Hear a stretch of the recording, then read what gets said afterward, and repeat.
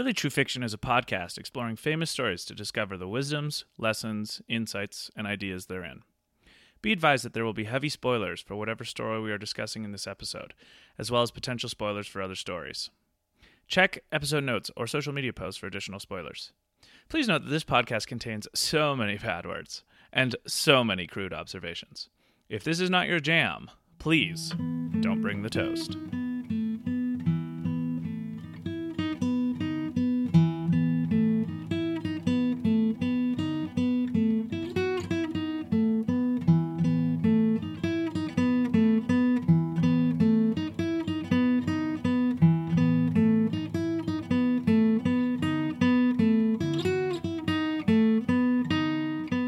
Welcome to another episode of Really True Fiction. My name is Luke Mason. And my name is David Parker. David, I have a question for you. All right. If you are, let's say you have, a day to kill, a night to kill. You have a busy city life, the hustle and bustle's getting to you. You just want something out in the country, something nice. You hit up this bed and breakfast. Do you choose nighttime, America, or irrigation as your theme for your room? I think I'm nighttime. Nighttime, probably, yes. But I would want a good serving of beets while I was there. Sure, right. And, I guess America's too patriotic, and irrigation is just a pipe dream? Is that the case? Yeah, for sure. That was my very thoughts. Yes. But I would also want to watch a little Battlestar Galactica while I was there. Sure. And maybe go bear hunting. This sounds like somebody's wet dream. Someone awesome. Do we and get yet strange? Do we get wet dream? Yes. Welcome to this episode where we are taking on the Goliath of a show called The Office. We're doing the American version because it was longer, and I think in the final analysis, I would say a little bit better. Yeah, more than a little bit better.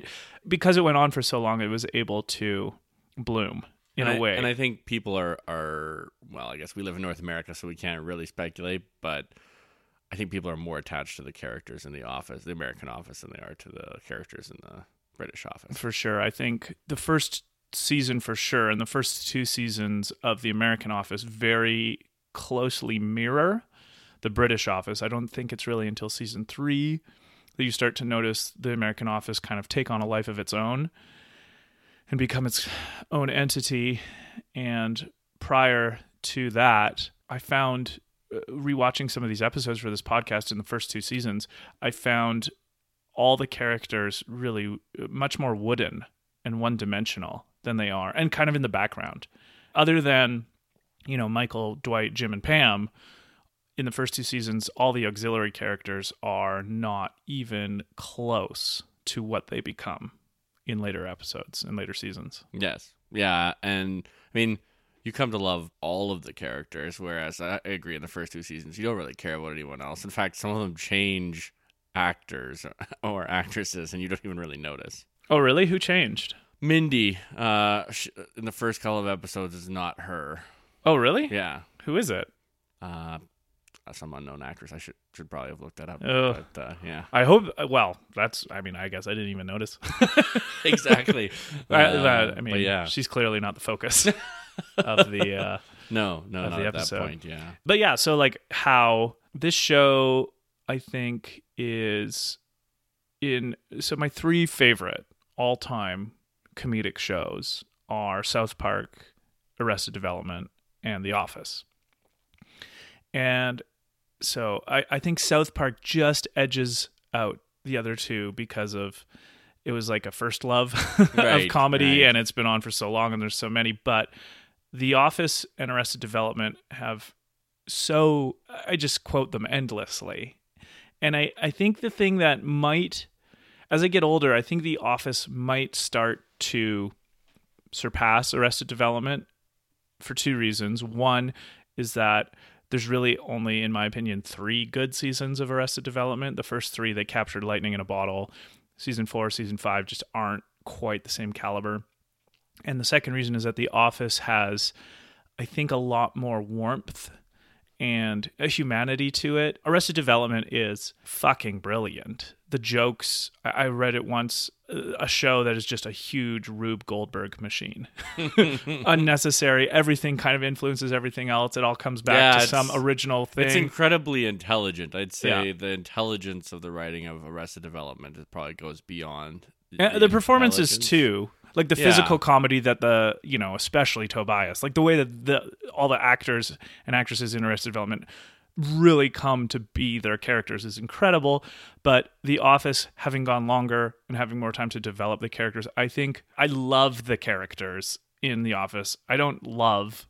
Yeah, I can tell you right now, there's no character in Arrested Development that I have positive emotions for, like a genuine attachment. Whereas, well, like I love Tobias. I would never want to be his friend. No, yeah, and like I would want to be Jim's love friend. The story of Arrested Daryl. Development, but like I agree, I'd want to be Jim's friend. I feel genuine sorrow for certain characters in The Office. Like I feel embarrassment for Michael over and over again, and then you come to love Michael, and then the very last scene where he's saying bye to Jim and like he's not coming in the next day because he can't handle it. Mm-hmm.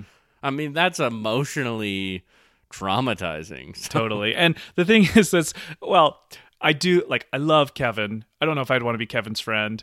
I'd probably be friends with Oscar, I'd probably be friends with Phyllis. I'd definitely be friends with Phyllis. Would you be friends with Toby? Well, here's the thing. Toby gets the most shit, and yet I just never feel bad for him. How? How do I never feel bad for Toby? Is it because he's just, you know what, here it is, and I have to lay it all out in the open. He's too boring. Like his life is just that awful. Obviously the cruelty that Michael bestows on Toby is unnecessary and unwarranted, and we'll talk about that.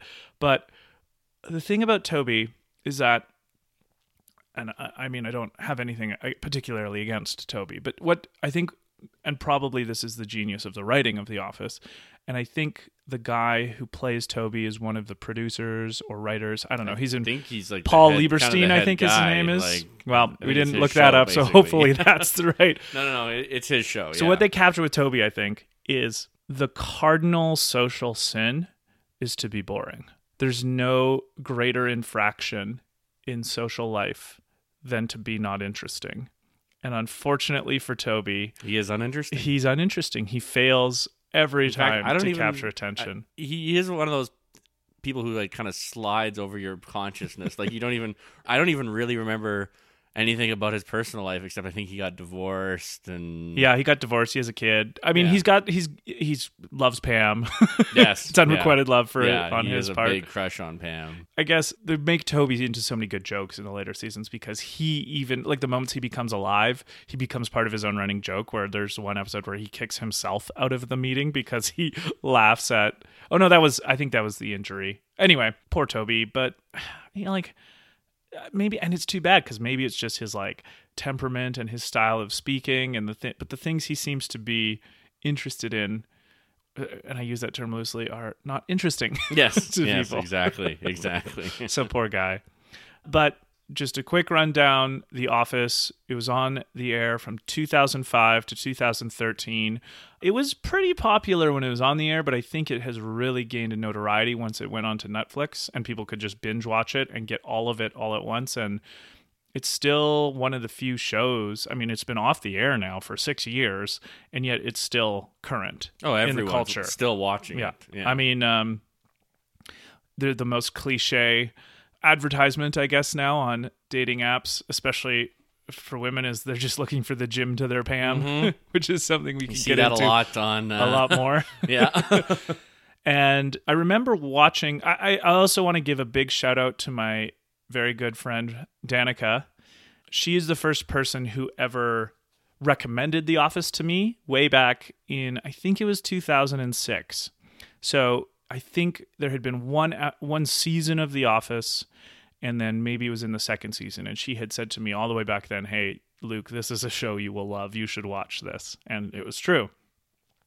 And then I remember watching it on DVDs in university when it was like season 4 was on TV, or like season 5 was on, and we had the DVDs for like season 3 and 4, and all the way through to the end. And this episode is dedicated to Danica because not only did she introduce me to this show, but she actually has been, in the 4 years since the conception of this podcast happened, she's been the person kind of always giving me the kick in the pants, asking me how the progress of Really True Fiction is going, wanting to make sure it happens. And so I think that this is just a perfect time to like say a big thank you to her in all of the way that she has influenced my love of this show and introducing me to it. I mean, I guess I would have got to it eventually, but that still doesn't change the fact that it was her. She introduced you, yeah. And how this podcast itself owes no small debt to her in keeping she kept feeding my flames to keep this going. So thank you, Danica. Yes, thank you, Danica, even though I've never met you.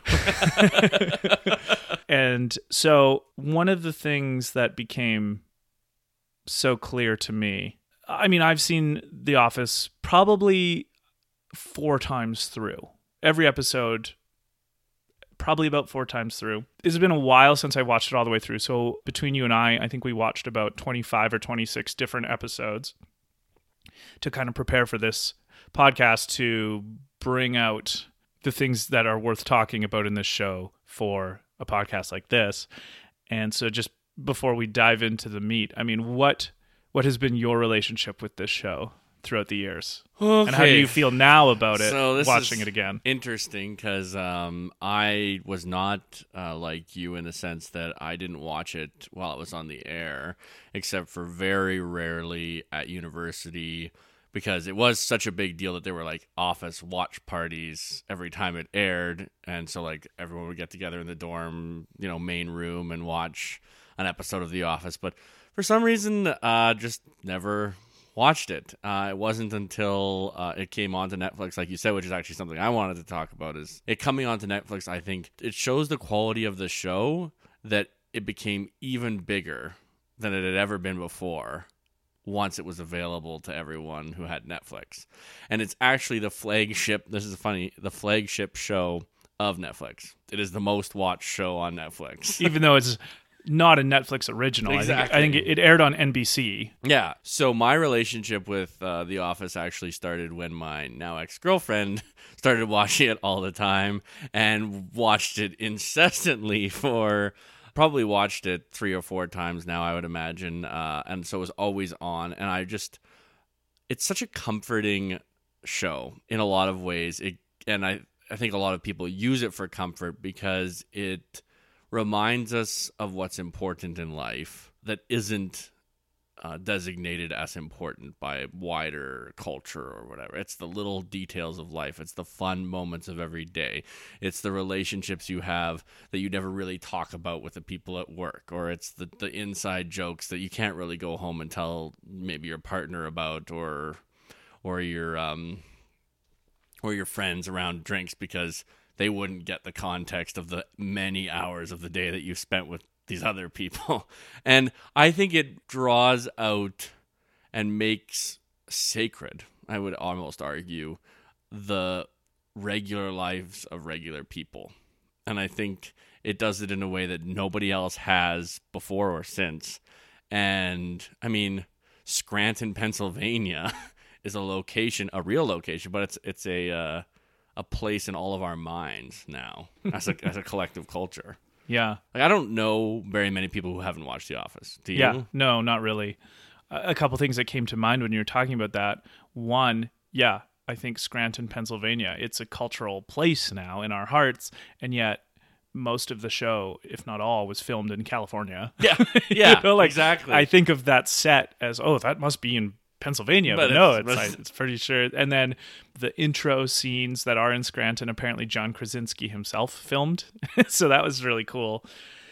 The genius of the show, potentially, one of the genius aspects of the show is how the showrunners managed to craft the everyday minutia of life, make it wonderful, and a tip of the hat to that, and to be normal, the normal everyday things with so many people who are not normal. Yes. I mean, there are like 2 characters in the show who are normal, maybe 3. Yeah, I mean, but for lack of a better term. Also, I think that's like you said, part of the genius of the show because none of us are normal. Normalcy doesn't actually exist. Yes. We all are super quirky and weird and have like things that excite us, like Bears, Beasts, and Battlestar Galactica. That maybe everyone's like, you're kind of weird, and yet Dwight is so beloved. Like, I would argue maybe the most beloved of the characters. I mean, there's the Jim and Pam, but he's up there, right? Yeah. Like Dwight becomes super beloved by people. And like probably one of the most famous quotes is that Bears Beats Battlestar Galactica quote. It's the quirkiness that we love, and I've heard this said once, and it really struck me, is you have an intimate relationship, not necessarily a romantic intimate relationship, but an intimate relationship with someone when you know things about them that are not initially apparent, right? And we feel like we have an intimate relationship with these characters because we know so many of their weird little quirks. Like, we know Angela's basically a cat lady, right? Yeah. And we know that she has like a very odd relationship with both her faith and her sexuality, right? But these are not things you would know if you're just her friend on the street or whatever. I mean, and that in itself, the little esoteric things about a person that we get access to, the audience of the show, is again, I think, another aspect of the genius of it, where the use of a candid camera in the way that the show is filmed, for the one person out there who doesn't know, the way that this show is filmed is that the camera work is actually part of the story, because there's a documentary crew following The Office for, I guess like 8 full seasons. And then they start becoming part of the show in season 9, and it gets a little bit meta in season 9. So all of the characters know the camera's there. And so obviously there's like the one-on-one interviews they do all the time that add to the humor. And characters do great takes at the camera, like, because obviously in other shows you're not supposed to just look at the camera, right? Like, that's show 101. One of the things that was opened up for the actors and actresses in this show is that the camera is actually something to interact with, and so much great comedy comes from that, especially Jim's takes. I think Jim's takes to the camera are fucking genius. Like, it's amazing the way he looks at the camera, but also the way that they use the Michael's too, though. I would say Michael's is more awkward. Well, yeah, but I mean, the genius of this show is awkwardness. Here's a good contrast between Jim and Michael. Jim is actually connecting with the audience with his looks at the camera, and Michael just thinks he is. Michael thinks he and the audience are on the same team, and Jim knows he and the audience are on the same team. But, we'll talk about that more, but Michael is unbelievably deluded. Yes.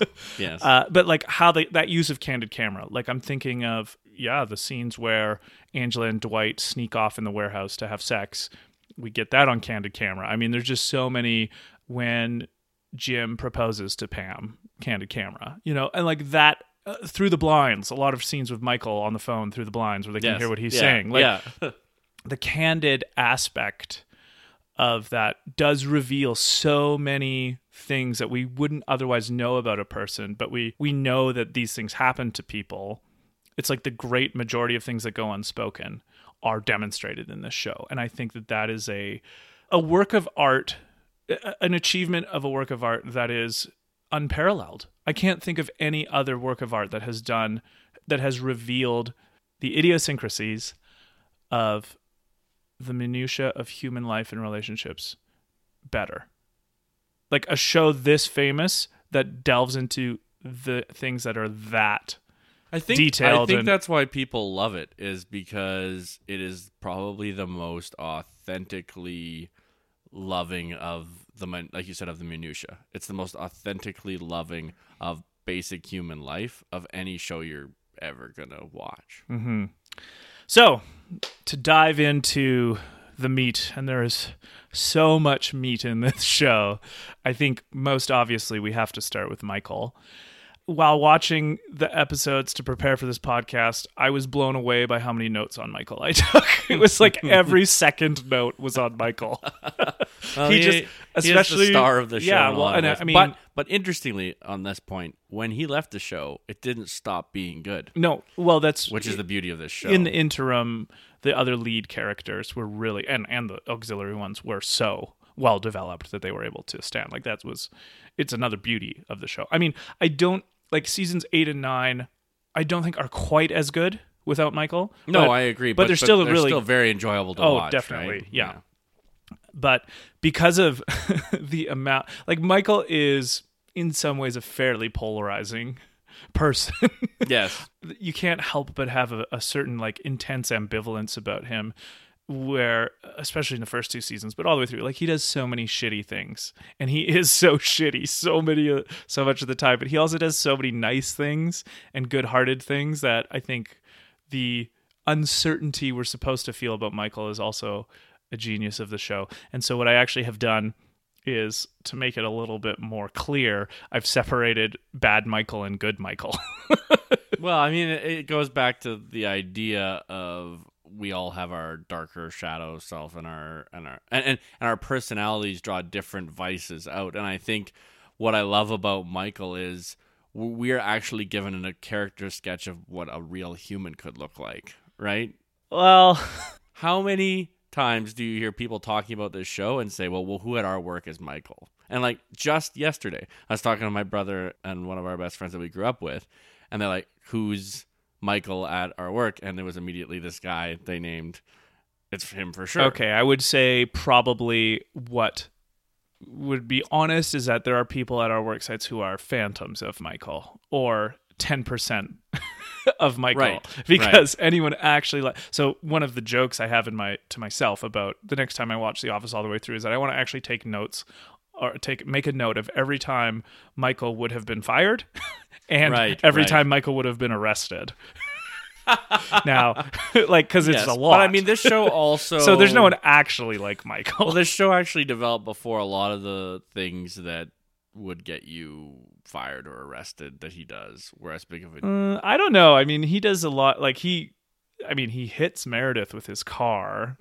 Yeah, no, I don't know if that would get you arrested, but it might. Like, well, I don't know. Like, there probably there was going to be a lawsuit, right? And yeah. He's very trying to get out of that, wheel his way out. I mean, even back in the mid 2000s, there was enough social awareness to know that there's just some things you should never say and do at work. Yeah, that you can't be hitting. He people just with gets cars. away with. Yeah, true. Okay. But anyway, we're gonna start with bad Michael because it's a little bit of a longer list.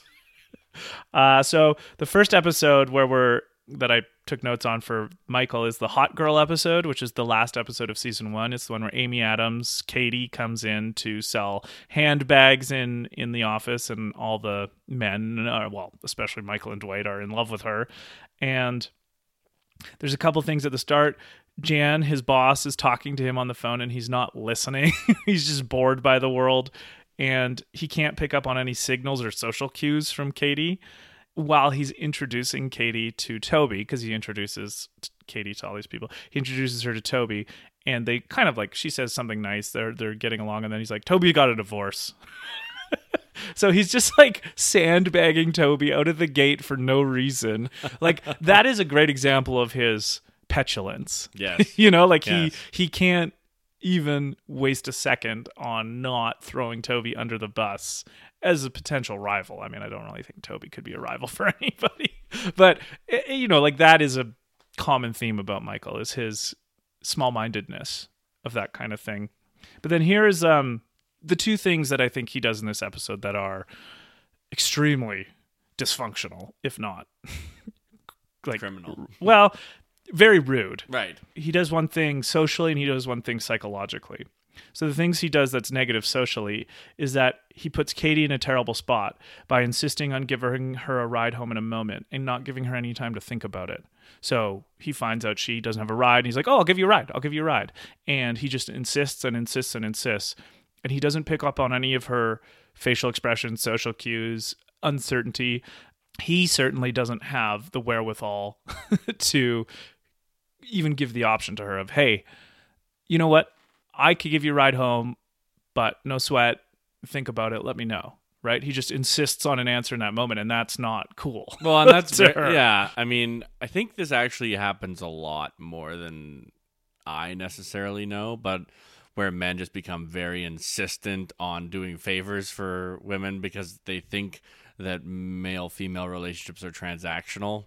Like, I put these nice coins into this machine and I get sex out of it. Like, there are a lot of men who feel that way. Like, they feel owed by women if they do these things for women. And Michael, though probably not nearly as nefarious as that, does skirt that line a lot. Like, Yeah.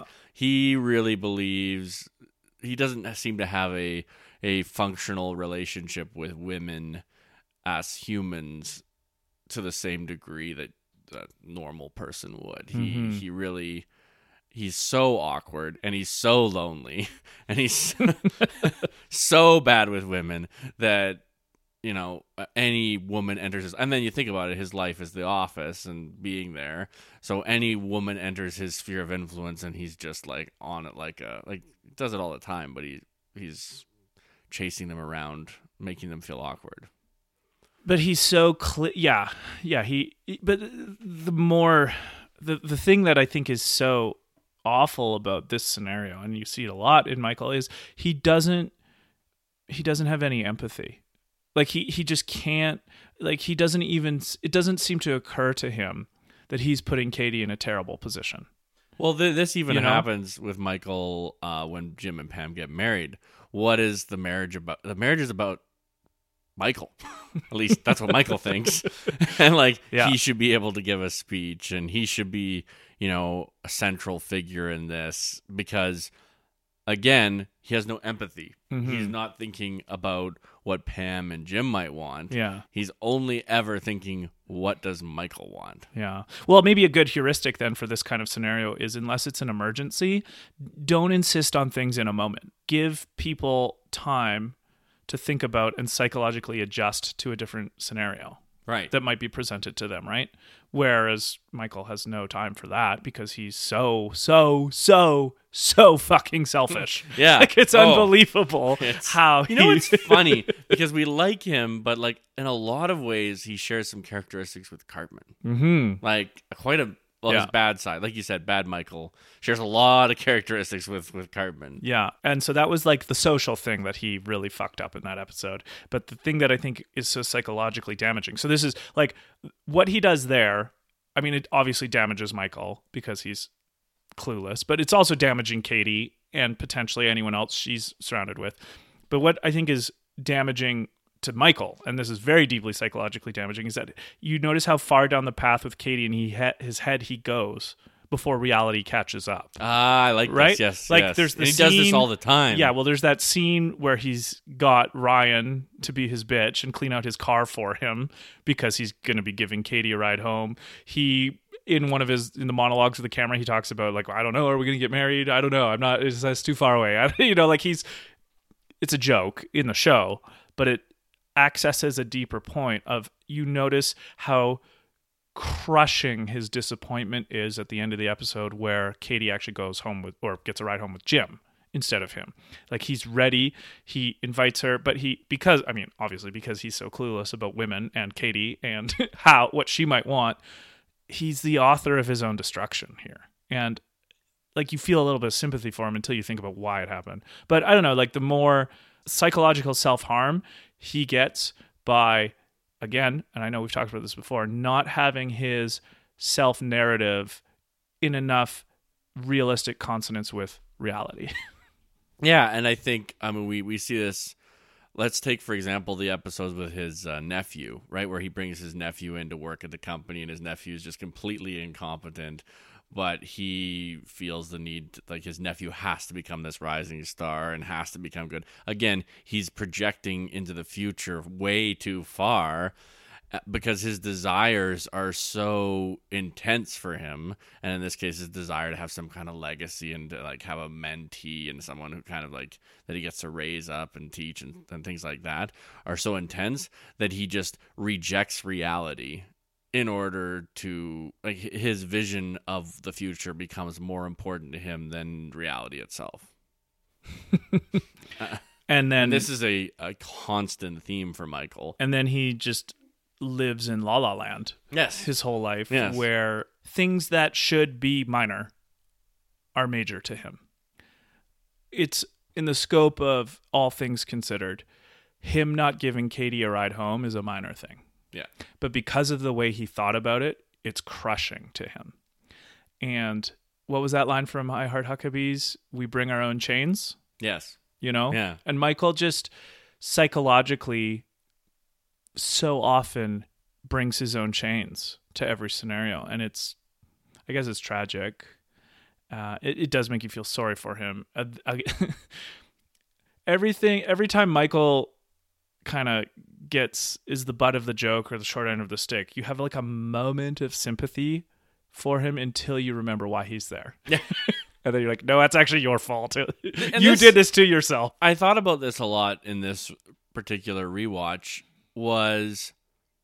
Is Michael unable to be self-aware of it, or is he just unwilling? Like, that's a big question, right? And I think we feel sympathy a lot of the time because it's like he doesn't seem capable of self-awareness. Yeah. In this sense, when we're talking about bad Michael, we're talking about many of his behaviors that are genuinely awful. But still, we have this sense of like, poor Michael, right? Whereas with Cartman, for example, we love seeing Cartman get his comeuppance. And sometimes we like seeing Michael kind of embarrassed or things not going well for him. But a lot of the time, that's not the feeling we get when things go poorly for Michael. We're like, Well, okay, that's a hard question because there's so much data yes. to go off No, of. Yeah. There are so many of his monologues or his conversations just to the camera where it's just him, where he is rationalizing his behavior in a comprehensible way, but it's comprehensible only if you take into account his delusion. At a macro level, delusional about the world, Yes. and at a micro Yes. level, very He's calculated. He's great at rationalizing his delusion, that's for sure. And navigating. But I guess it's just something went wrong at the beginning for him, or at some point, and he's unable to correct that original mistake. Yeah, a lot of his problems are his rationalizations. He can't correct that mistake, and he has. What would you even say? Like, he can't quite get to the point where he knows that he shouldn't, like, he knows to pay attention to other people. Like, when he's rationalizing, it's all one direction back to him, you know? Yeah. When that's a good point. when he's not rationalizing, other people are in his worldview. When he is rationalizing, they're not. And like another thing about him is he seems unable, and this is actually something I think about a lot. And I think that it is one of the beauties of this show. His condition is difficult in the sense that he's in a dying industry. He's massively probably overstaffed. What's that line in the commercial? A paper company in a paperless world. Exactly. So he's in a dying industry, and yet he loves the industry. His whole world is built around the office and how much he loves it. And I mean, there are so many touching moments where like Pam draws the office and he looks at the picture of it, and it's just like the most beautiful thing he's ever seen. Because that is his world. That's what he cares about most in the world. And yet, in the grand scheme of things, does a paper company surviving matter? Well, it matters to Michael. And part of his delusion is refusing to accept that the future is changing and truly believing that what matters to him is what should matter to everyone. Yeah. As I'm just thinking about this now, maybe the most fundamentally broken thing with Michael is that he is so wrapped up in himself that he just doesn't notice signals that would normally change other people's behavior. Yeah. Yeah. He can't. He doesn't seem to feel shame either. I mean, his shame seems to be in like other people don't like him. Right. Yeah, but he doesn't usually attach that You know to his what? behavior. You know what it makes me think of?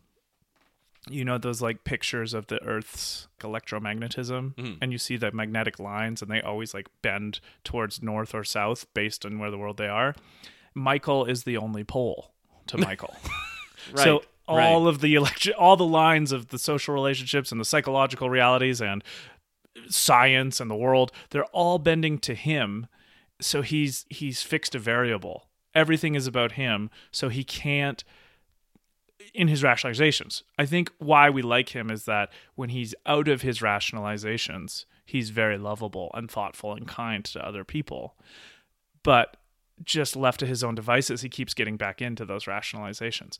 And so, in a nutshell, what is so sad about Michael is that he doesn't have some sort of mechanism, I guess, in his brain that allows him to pay attention to the signals and the social corrections and the cues and all of the things that normal, well-adjusted people are able to pay attention to adjust their behavior. Yeah. And so if you think about all of Michael's behavior through the lens of him being unwilling and unable to do that, make perfect sense. Yeah. Oh, for sure. For sure. I actually think that is a huge... I mean, that maybe is what happens to someone who is fundamentally unsocialized. Yeah. In a way. Yeah. Like he does demonstrate all of these tendencies of someone who just can't realize there's other people in the world. Or can't realize that they might disagree with him on things that really matter to him, right? And I wonder if he thinks that part of the reason that he gets his way is because he's right, as opposed to the fact that he's just such a whiny bitch all the time that no one really wants to argue with him. Yeah, fair. Anyway, the next thing about Bad Michael that I really noticed is he is... so here, I'll set this up. In the Office Olympics episode, he gets Ryan to come in early just to bring him breakfast. There's no other reason. And, it's temp life with Michael, but he's using the fact that Ryan is a temp to do the bitch work of going to get him breakfast when there's no reason Michael couldn't have just got himself breakfast.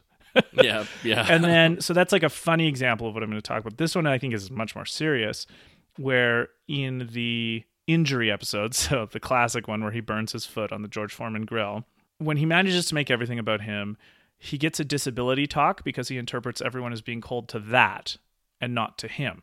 Like, it's inconceivable that everyone in the office is distant and standoffish from him.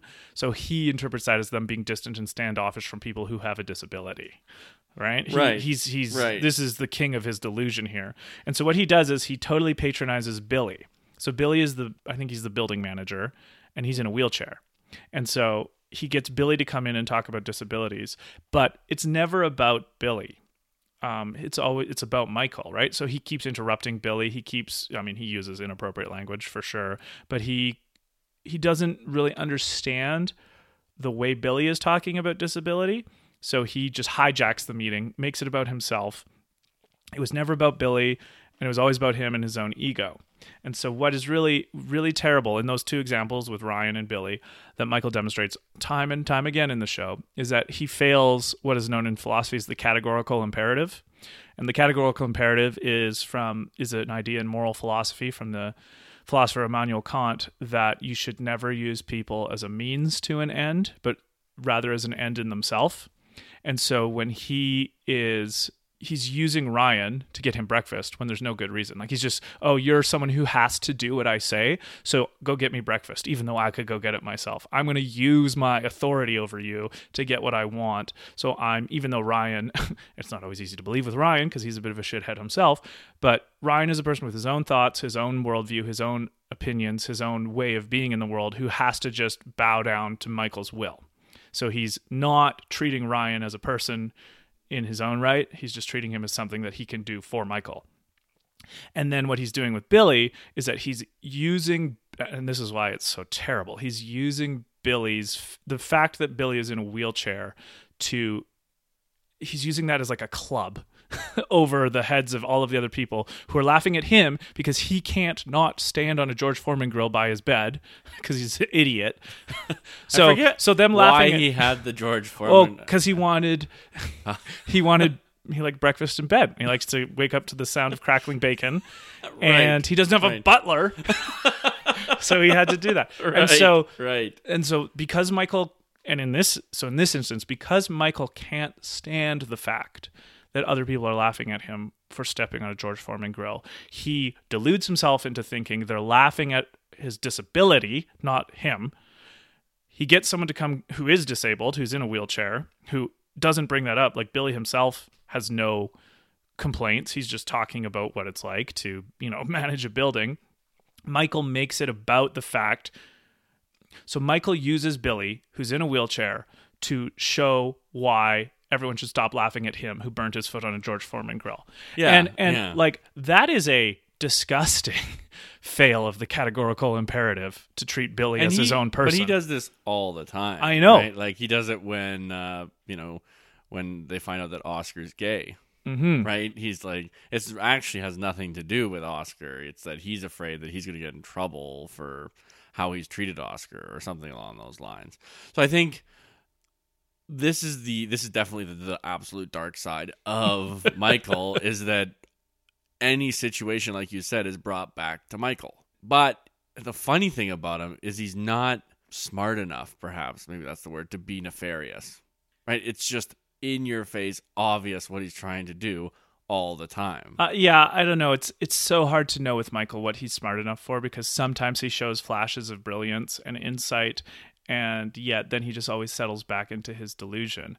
And so there's a couple of things I wanted to just, I guess, give caveats on the categorical imperative, because I think one of the easiest things to notice about it is that we use people as means all the time. And examples of that are in jobs where we ask people to do things for us, but part of it is with the knowing that they get compensation through money or whatever, other things. Another classic case of where people say that people fail the categorical imperative is in sex, where you're using someone else for your own pleasure. So I think the more nuanced way to think about that categorical imperative is that you shouldn't use other people merely as a means to an end. Yeah, that shouldn't be where things end. But because, I mean, okay, so from my own life, I've had interns before, and I've had them go get me breakfast.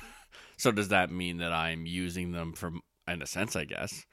But often they were happy to do that. Well, you have to do offer sometimes. I think you have to do a cost-benefit analysis about your own time in that scenario. Yeah. Where if you have lots of stuff you have to do that you know is important to the overall vision and goal of your workplace, and that's part of the job description of an intern who theoretically has voluntarily been there in the first place, that's one thing. By the way, thank you, Carlina, for all the breakfast sandwiches. I think, so what's so awful about Michael in this scenario is that he comes in early himself. Like, there's no reason he couldn't have gone and got himself breakfast. Right, he comes in early and waits for Ryan to bring him the breakfast. He's just sitting there doing nothing, waiting. So it's like I don't know. It's like this is an interesting. It's one thing of slavery almost, where he's just like, "Hey, I'm not doing anything." And actually, so this reminds me of something that I think is super important in leadership, which is a whole theme that we should talk about with Michael as a leader. I've noticed as in leadership, if there's a shitty thing to do and there's no good reason, like if you have, let's say, underlings, or as Dwight would say, inferiors, if you have those kind of people in your life and there's a shitty job to do and there's no good reason for someone else to do it other than you do that job. Yes. Yeah. So a funny and literal example of this is that a couple summers ago when I was working out at a summer camp, there was some outhouses and a kid got so close, but one of the kids just went behind the outhouse and took a big dump. Well, that's not where the poo goes. So someone had to clean it up. And it was at lunchtime and like everyone's on break. Essentially, we're all just eating lunch. And I was a supervisor and I had about 20 people there who, if I had asked them to go clean it up, they would have, because I was their supervisor and they'd have to do it. But there was no good reason for me to do that. Right? There was no good reason someone else should clean up the shit, not me. So I'm the one I got the shovel and I went and did it. You know? Right. And imagine the scenario where Michael brings Ryan lunch. Yeah, not gonna happen. Brings Ryan breakfast. Well, that's right? the funny thing about Michael is he loves being the manager. His whole identity is tied up in this being in charge, but still being their friend. Yes. Oh yeah. He wants to be loved, but it's so important to him that he can kind of tell people what to do. And like his whole identity, like everything that he is wrapped up in this. He's wanted this position for a long time. He's got it. And it's kind of funny. I'm sure we'll talk about Dwight later, but Dwight is in a similar place. Like he's he's so deluded that Michael is the man that he's trying to emulate in a sense. Mm-hmm. Well, and I mean, maybe with Michael, it's a show and it's jokey. I do think we have seen massively catastrophic examples of what can happen if you start to treat people as means to an end as opposed to an end in themselves. It's called the Soviet Union.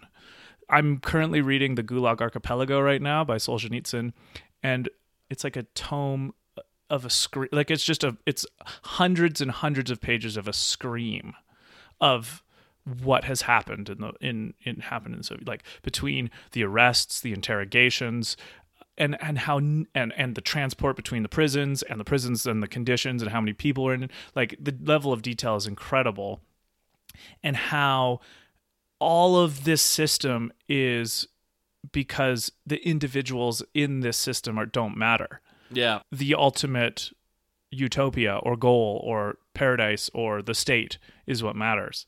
And this kind of thinking, I mean, the apocryphal or potentially apocryphal thing that Stalin said is that you can't make an omelet without cracking some eggs. Well, guess what? Human beings are not eggs. Yeah. Well, and so the collectivist utopian, the utopian thinking has to gloss over people who don't agree with them. And eventually, if you have power, you're going to snuff those people out. And so I think the most obvious and cataclysmic examples of the failure of the categorical imperative is what was behind the Iron Curtain. Yeah, or I would argue Mao's China as well. I would put that behind the Iron Curtain. I mean, obviously, it's a completely... I agree what happened behind the Iron Curtain, but I think it's very interesting that the very first thing that communism went after was the artists and the intellectuals and the people who could challenge them. Yeah, the heterodox thinkers of their era. Exactly, because what it really shows is just modern day witch hunts for people that disagree with you. But interestingly enough, Michael is, I guess, a small version of that. He's just a inept and powerless version of that. But when you take away the good in Michael, which I think is important to talk about, and replace it all with that overwhelming desire to have power over others. Because as much as I agree with the assessment of Marxist problem, which is not treating the individual as an individual or treating the individual as a means to an end, and that utopia is the goal, what seems to happen in these systems is they get taken over by people whose personal interests, like Michael's, are more important than even the utopia. Lenin and Stalin, at the end of the day, there's a reason it's called Stalinism and Leninism and not Marxism, because what it ended up being was these men trying to keep their power. Yeah. And a lot of, funnily enough, what we see in The Office is an inept and fairly incompetent, although with, as you said, flashes of brilliance, manager trying to keep his power. Yeah. Or trying to enforce his power. I guess the charitable thing to say about Marx then, or Marxism as opposed to Stalinism, Leninism, is that its analysis is incomplete and a little naive. So if you want to just say, hey, we'll be fair, we'll take it at face value, Marx's critique is at the level of economics.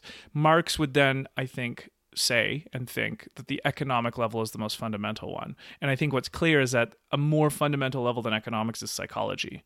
Yes. And that's why the wolves take over the movements, because they're the ones willing to do things worse than anyone else, and especially in the name of a good cause. The hard-hearted, hard-headed who are getting what they want, which is actually not the good of the people. Yeah. It's the good of themselves. So, and I mean, I guess moving on to, this is related to what Michael does with Katie, but when you were talking about how he likes his power as manager and the esteem and the identity of it, but he still really wants to be friends with everyone. What is it, his line? I want them to fear how much they love me. Yes. Well, which I think is an amazing line and obviously one of the most famous.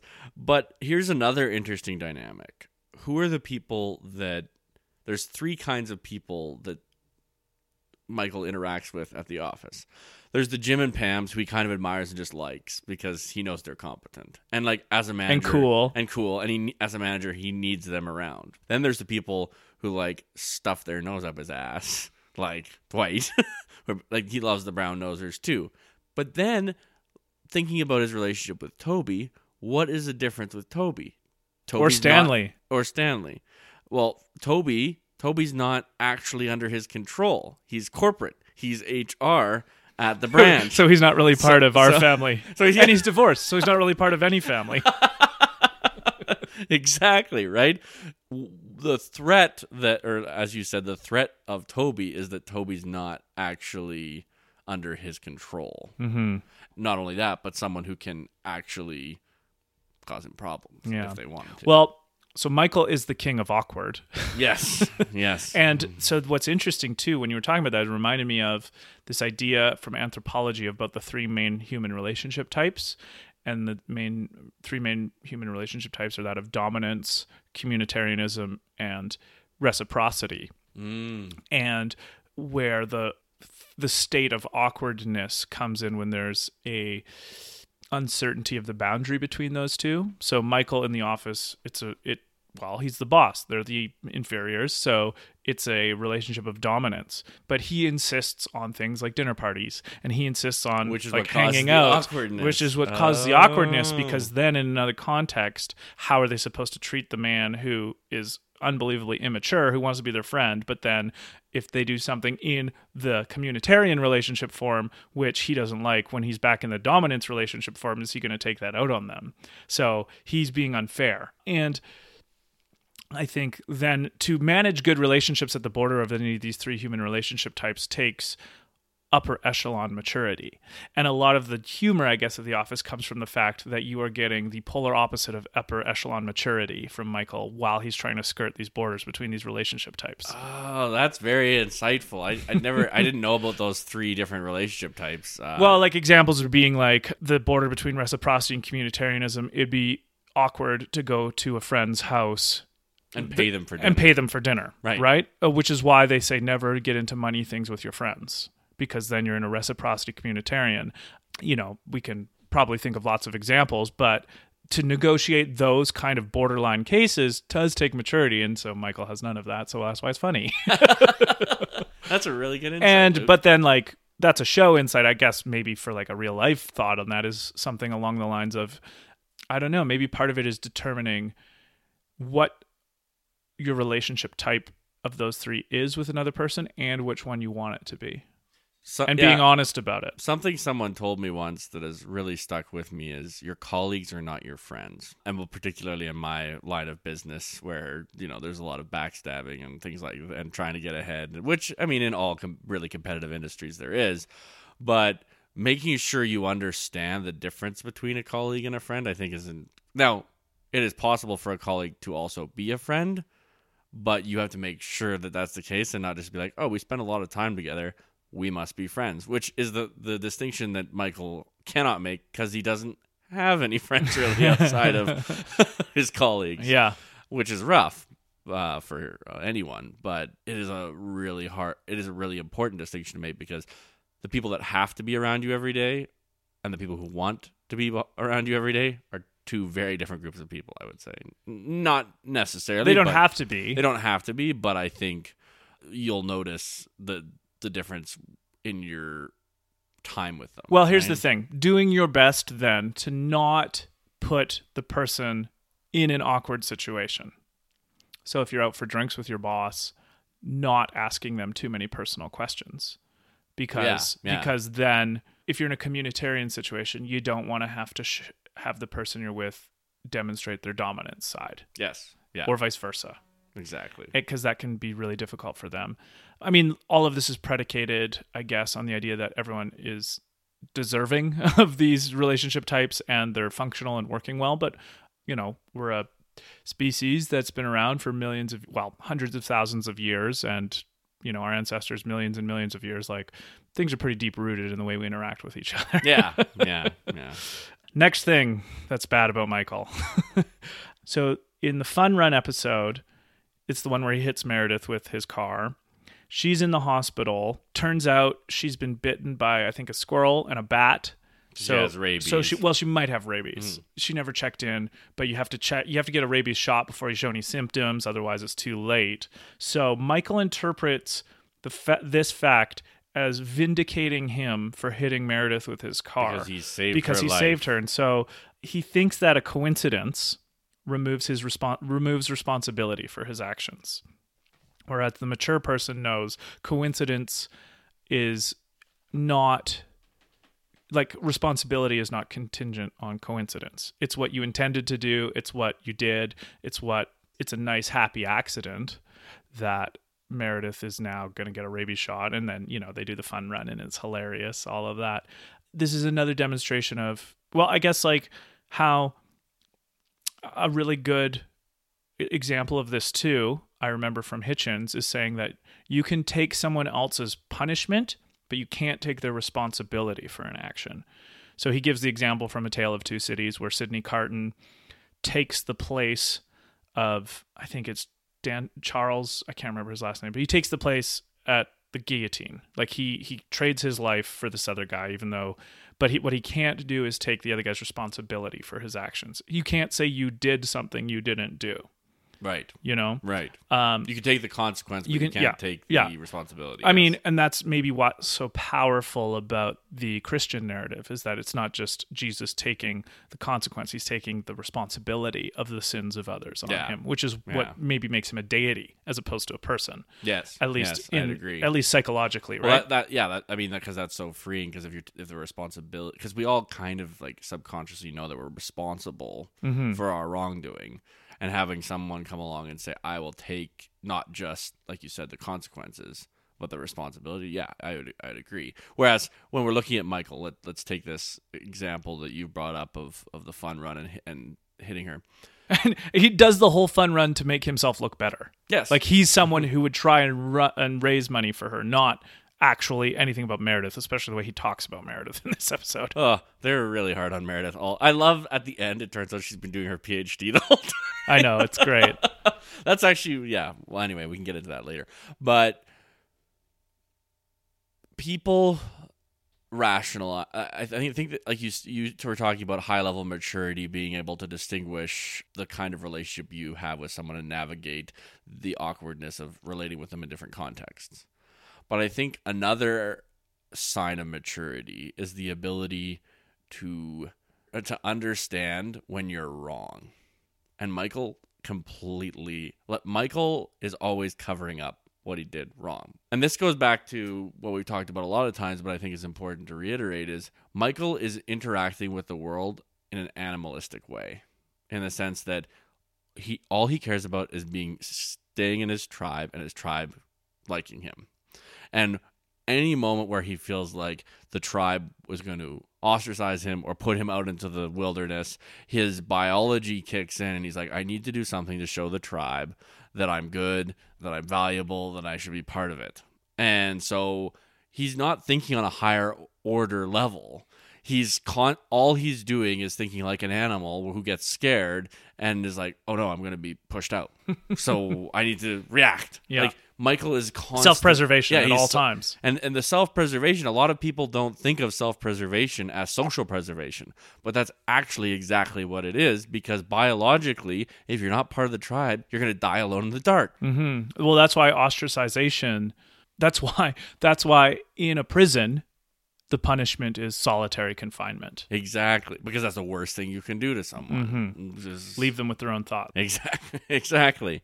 And so I think what really we're experiencing here with Michael is inability to distinguish the importance of his place in the social hierarchy, which he understands inherently, with higher order thinking about conscious beings. Mm-hmm. And I think going back to how he interacted with Katie, he's unable to distinguish the fact that Katie is a conscious being and is really only thinking of his biological need to mate. Mm-hmm. And obviously he's very attracted to her because she's attractive. Yeah.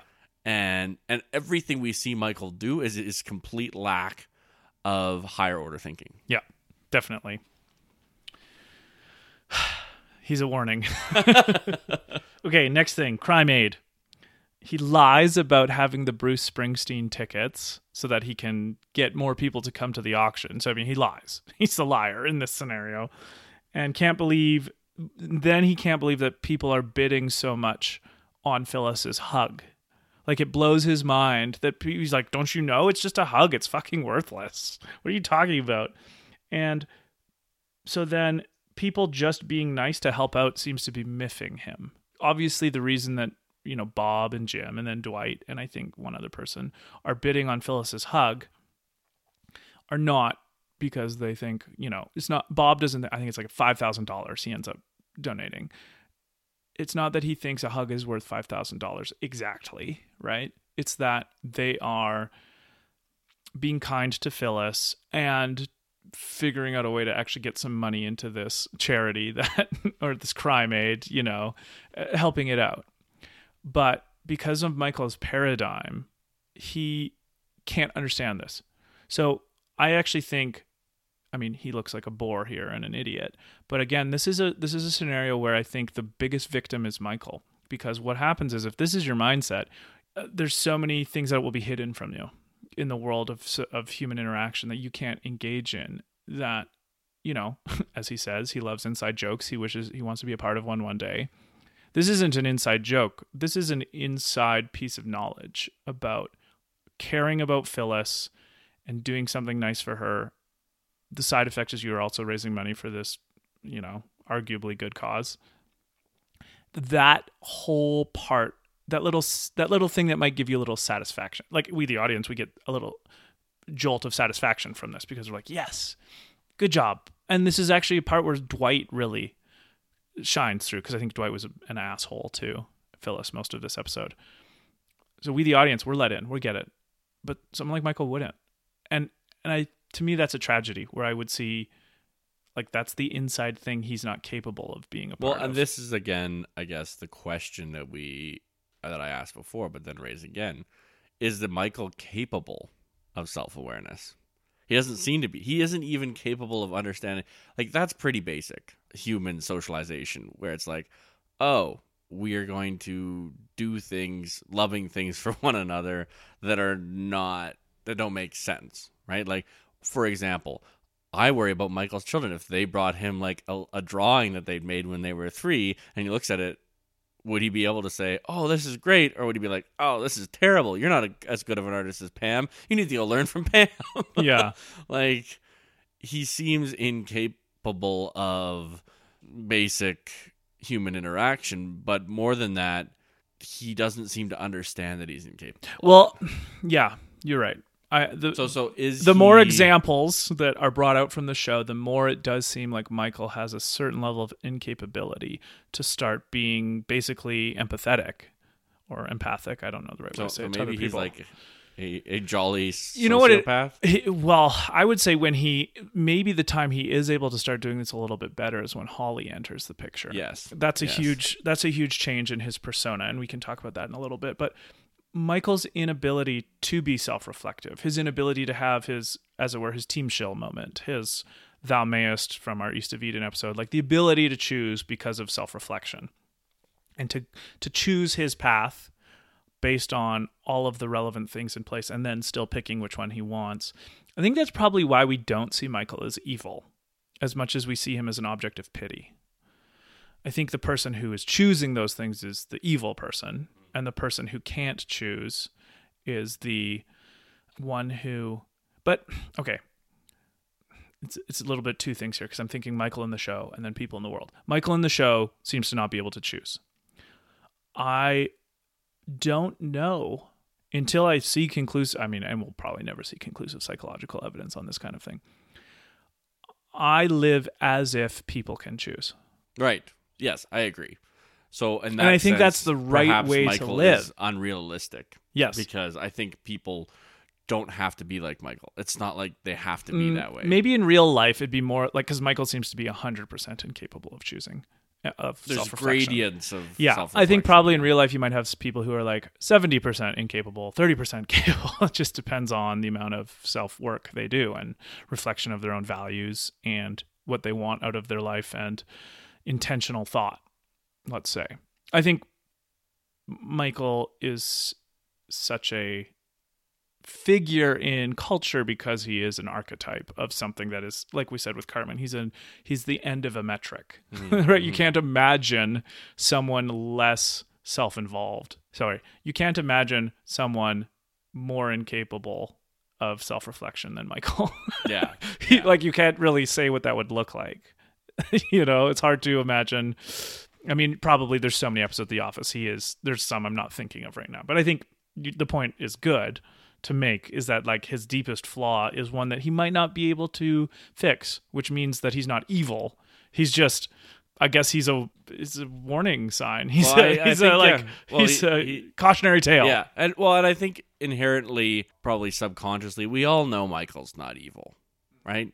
Whereas we all do know Cartman is evil.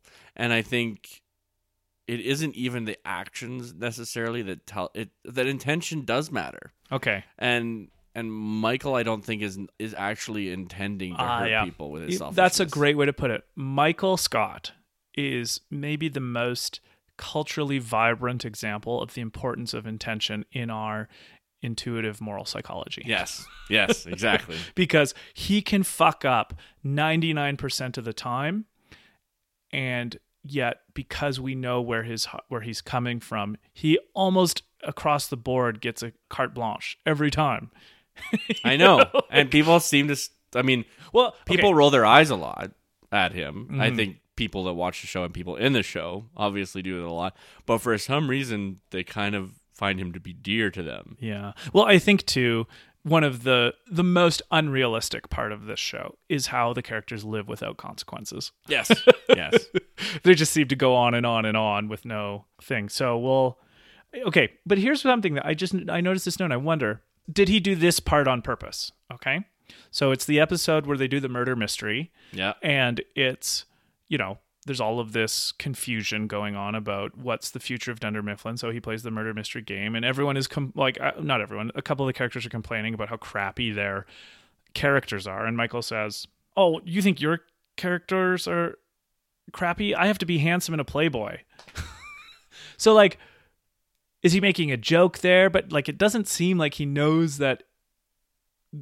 It doesn't seem in that scenario that Michael knows that he's obviously the best character. Does he actually think being handsome and a playboy would suck?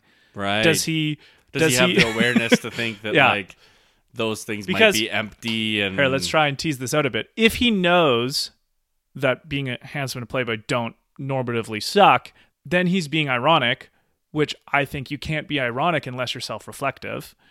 If he doesn't know that, then it holds more true with our previous synopsis. However, it's almost impossible for anyone to believe that. I can't believe that someone could unironically make that statement. Right. So what do we think about that scenario about Michael? Ooh, that's a good point. Well, we see flashes of this throughout the whole show, that there's a really deep side to Michael. And maybe he's being handsome and a playboy is an empty life, on a philosophic level. And now I'm really stretching here, I feel like, but there are flashes of that kind of understanding. Batman's depressed. Yeah. Well, yeah, I guess so. It's hard to imagine Michael having that insight. Yes, I know that's why I said I'm stretching, but you're right. But he doesn't strike me as someone who understands irony at all. No, but he talks about it. He knows the words for the concepts. Right. But he doesn't know the concepts. No, he hasn't figured out the definitions. He's just these are words people use when describing situations like this. I don't know. I guess that part of Michael, we could have a really long philosophical talk about what is going on in his head when he says things like that. And that's, there's probably lots of examples. That's just one I wrote down because I watched that episode for this. In the wedding episode, Jim and Pam's wedding, he hates that others stole his joke, but it's not really his. It just needs to be about him, even though it's not originally his joke. He needs his presence. Mm-hmm. I think that's more of his. Again, he's like a solipsist. Yeah, he's myopic to a level. He unfortunately has too much. He has unbelievably large amount of overlap with Cartman. Yes, in the way he conceives of the world, and a little bit with Calvin too. Calvin and Hobbes. Actually, probably more overlap with Calvin than with Lots of overlap with both. But like, there is something in Calvin that is redeemable, Yeah. and there's something in Michael that's And redeemable. nothing in There's Cartman. nothing in Cartman That's that's true. redeemable. Yeah. But their mentality is so eerily similar. I mean, maybe that's why, they're archetypes in some way. Like, they're really complicated archetypes, I think, of the shittiest way to be. Here's one where I just don't, like, this is a perfect piece of data for Michael not being able to be reflective. So in the wedding episode, he doesn't book a room. Dwight gets a room. Michael begs and begs and begs Dwight, saying he'd do it for him. Dwight pretends that he doesn't have the room. It's actually under a Michael Scott. Michael says, "Oh, thank you," takes the room. So it's an immediate test. And Michael says, "Well, you know what, Dwight? Sorry. I know, I can't." And like, it's like in an instant. And you're like, what person would fall for that trap? That trap that Dwight sets for Michael says in big neon lights that you can see from 100 miles away, "This is a trap." You know, like the funny Admiral Akbar was talking about this. it's a trap. Yeah. And so I don't know. I mean, I don't know what to think about Michael there.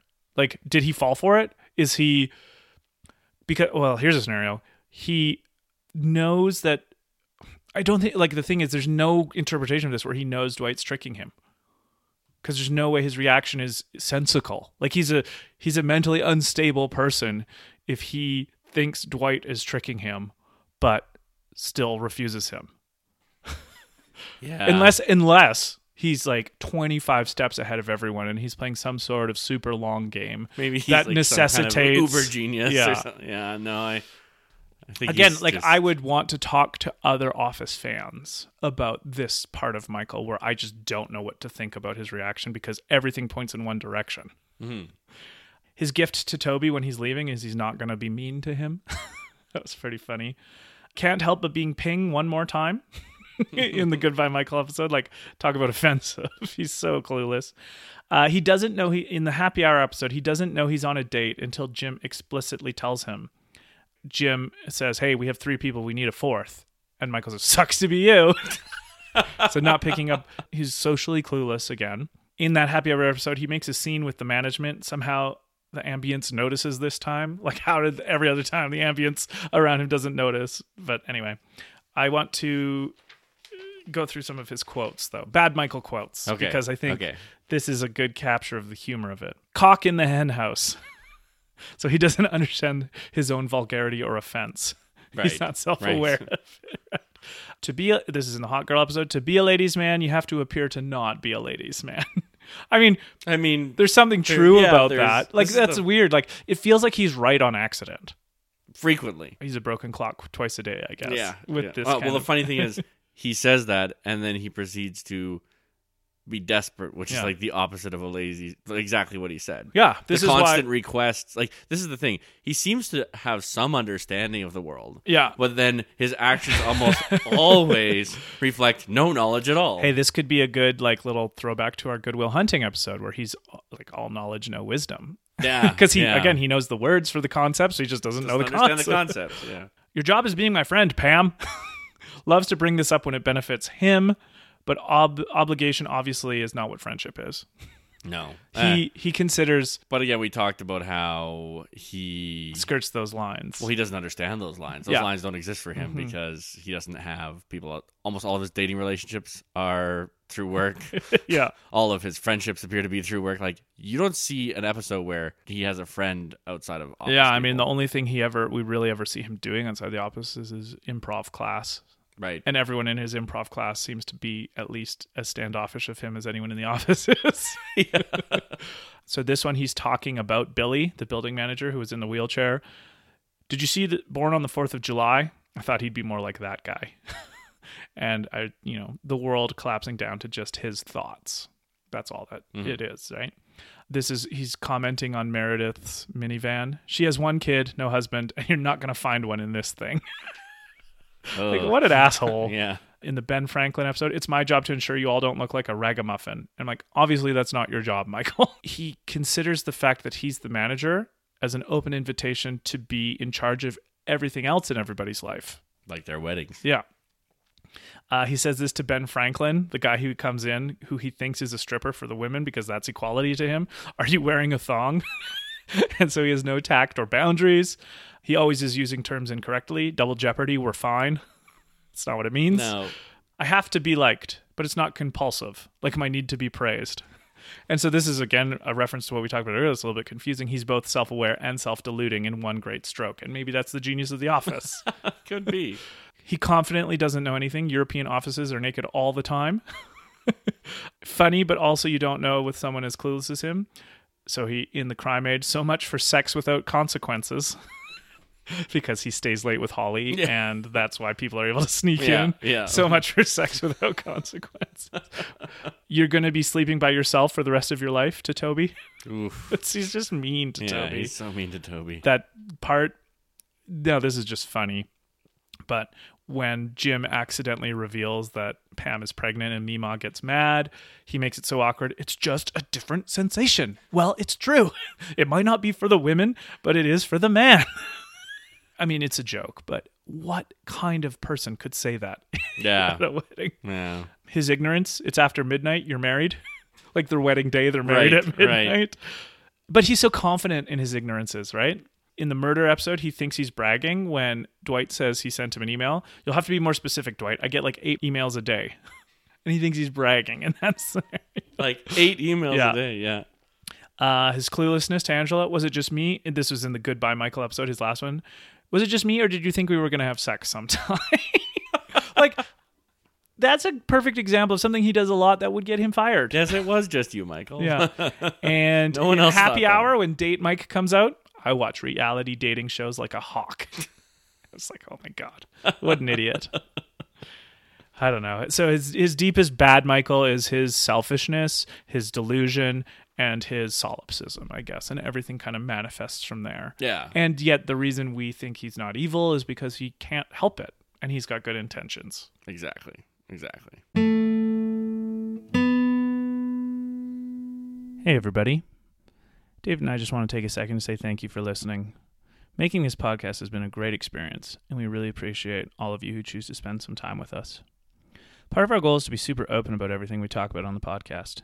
If you have any questions, concerns, thoughts, ideas, feedback, clarifications, or praise, please send us an email at reallytruefiction@gmail.com. We would love to hear from you. Also, if you get your podcasts on iTunes or Spotify, don't forget to subscribe to the show so you get notified when a new episode is released. If you feel so inclined, please leave a rating or review on iTunes. That is a really good way to help new listeners find the show. And please pass the show along to anyone who you think may enjoy it. Again, thank you so much for listening, because as I'm sure you have gathered, we love talking. And so, finally, that brings us to Good Michael. What are the things that make us love this? It's hard to believe that it exists, but it is there. First one. Go by the beat of another drummer. He tries hard, but he doesn't know the expressions. And there's something a little bit charming about this. Yeah. When he's not using the expressions to just get his own way, which are few and far between. Like, maybe this is just a humorous part of the show, but I love the way he messes up common expressions. It's like, it's a little bit different than Ricky from Trailer Park Boys, who messes them up. I don't know, maybe it's the same. Rickyisms, where Ricky will say things like worst case Ontario, or it's not rocket appliance. I guess it's the same because Michael, like, we know what Michael means. Or when he says they're trying to you slurp me or something, you know, there's something charming when he's not being an asshole. There's a charm in his way of doing that. In the Office Olympics, it's not offensive because that's how they talk in movies. But then, like, that's getting at a deeper point here, which I don't think Michael is doing on purpose, but I wanted to bring up as something interesting. What actually counts as offensive? Because anyone can find it if they want to. So here's a little anecdote that was revealed to me through Christopher Hitchens again in one of Hitchens' great defenses of free speech that he gave at the University of Toronto in 2006. He references, I think it's the 18th century person Samuel Johnson, the first compiler of the dictionary, the first English dictionary. As the story goes, Samuel Johnson was waited on by all the high-class people in London, congratulating him on his fine work. And a couple fine ladies came up to Dr. Johnson and said, "We want to congratulate you, Dr. Johnson, on not including any obscene or indecent words in your dictionary." And he replied, "I want to congratulate you ladies on looking them up." And the point there... Oh, Dr. Johnson is incredible. Like, he's one of my favorites. I have his biography. Yeah. But the important philosophical point derived from that story is that there will always be something to offend someone if they're looking for it. And there will always be people looking for it. Yes. So it's what I find utterly incomprehensible about my era, and maybe I shouldn't because it's people, is that who is the person who has a transcendent enough knowledge to know what counts as offensive and what doesn't? I mean, obviously, you can be offended. What chimpanzee do you know out there that you want to be in control of what you read, what you hear, and what you learn?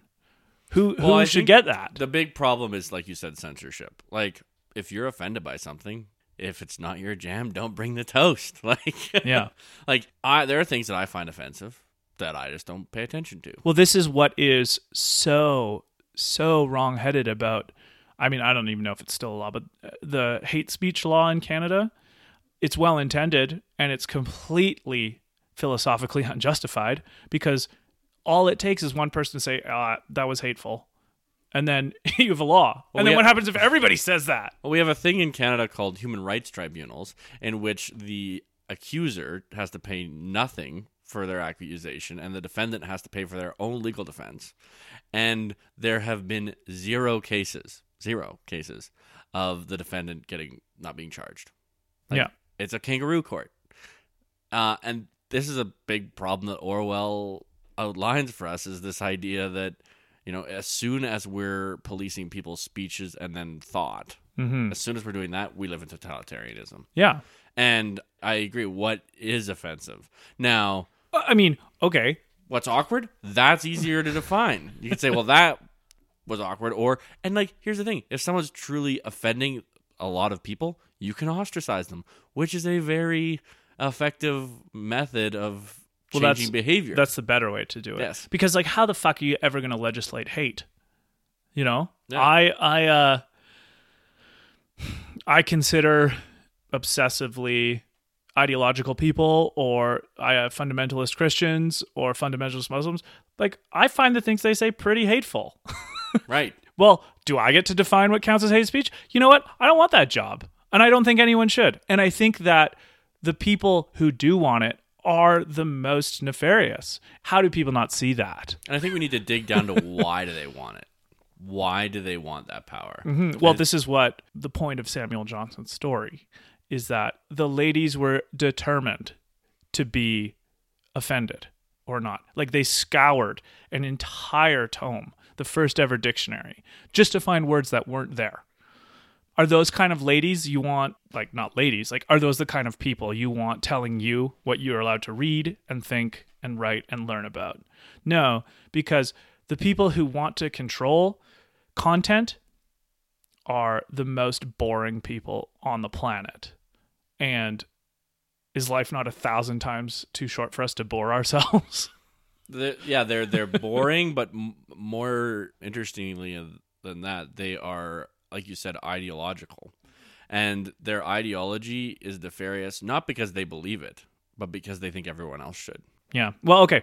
Final question you got to ask yourself is, what chimpanzee, just like you, do you think is good enough to tell you what to read and learn about in the world? But the thing is, Luke, I think a lot of people think that they're good enough to tell other people what they should do. No, I'm not talking to them, I guess. Right. I'm talking to everybody else. Right. Okay, fair enough.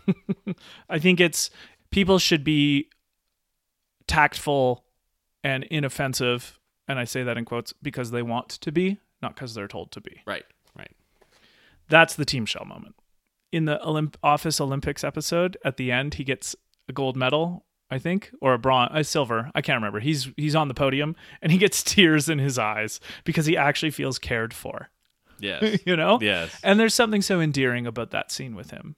Well, I think that's the emotionally tragic thing about Michael, is we are looking at an individual who doesn't have people in his life that love him, doesn't appear to have a family, although he does talk about his mom at times. Doesn't have friends outside of work colleagues. Like, there are people like this. There are more people like this than Well, I think a lot of people the like to humor in the admit. moment is that how far off the mark Michael is. Like he has no idea why this is happening. Right. No. But he just, like, people are cheering for him, and And that doesn't happen a lot for but Michael. yeah, I know, but I think it's just what it does is, in the show, it demonstrates more broadly how important it is to A, feel like you belong somewhere, and B, for everyone else to make sure that someone knows that they want them to belong there, even if it's a jokey thing like the Office Olympics. I think there's something so sincere in Michael's reaction to the fact that everyone's cheering for him and happy for him that, I don't know, like it's so conflicting in our intuitions about Michael because of all the shitty things he does. But it's like, oh, maybe this is the real Michael, Like, again, I have my issues with deep essentialism, but let's just say, as a linguistic shortcut, the real Michael is the one who feels things sincerely. And I think that is what pulls at our intuition so hard into liking him. And he demonstrates that really well there. Okay, here's something I forgot about, but I really like about him. In the Benjamin Franklin episode where, they get a stripper for, I guess is it Bob and Phyllis's wedding that I think it is. I think it's for Phyllis's wedding. Yeah, that's her. And so bachelorette they get a somehow. stripper for the men and the women, but Jim doesn't actually hire a stripper. He just gets someone from the Heritage Society or something like that to dress up as Ben Franklin and come and answer the questions. But all the women and Michael think it's a stripper, that it ends up Ben Franklin's actually a creep and he's trying to hit on one. I can't remember. Anyway, all of that aside, he gets really uncomfortable when the stripper is on him. He talks a really big game. Oh, I'm a ladies' man, blah, blah, blah. But he has a girlfriend and he feels bad. So he's dating Jan at this moment.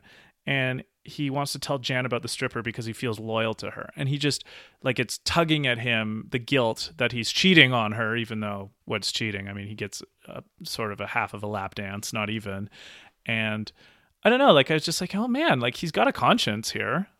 Yeah, well, that's one of the things that I find most interesting about Michael is he does seem to have a fairly robust, like, right and wrong on a macro level, right? Like things like cheating, things like fairness, things like protecting his office and trying to keep it alive and trying to keep it open, and realizing that real people are impacted by decisions that are being made on a larger scale. He seems to understand that people need to be loved under him too, although, with the exception of Toby. Who doesn't but he's really, an alien. doesn't see under him.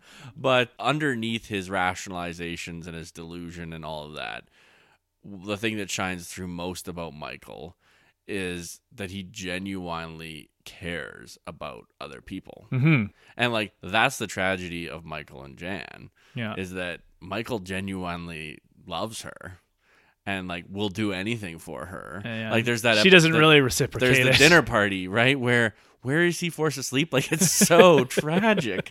Like it's bigger than it looks. Yeah. At the foot of the bed like some kind of dog. Yeah.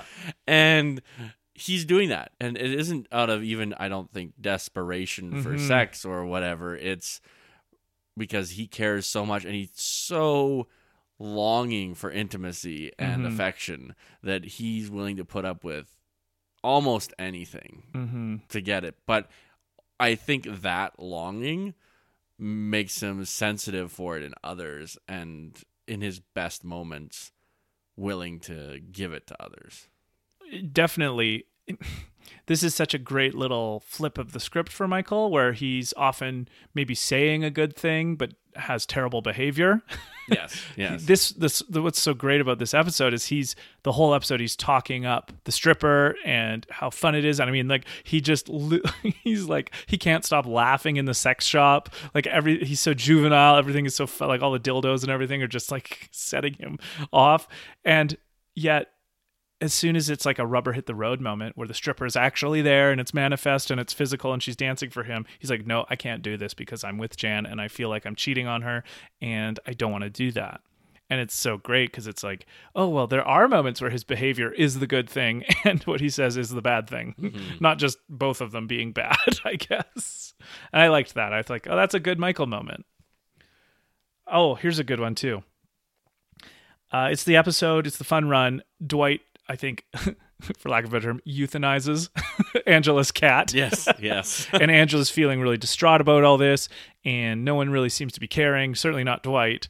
And Michael's been gone for a lot of the episode. He comes back, and Angela says is like, he knows Angela's cat's name. He actually cares about that part of Angela's life.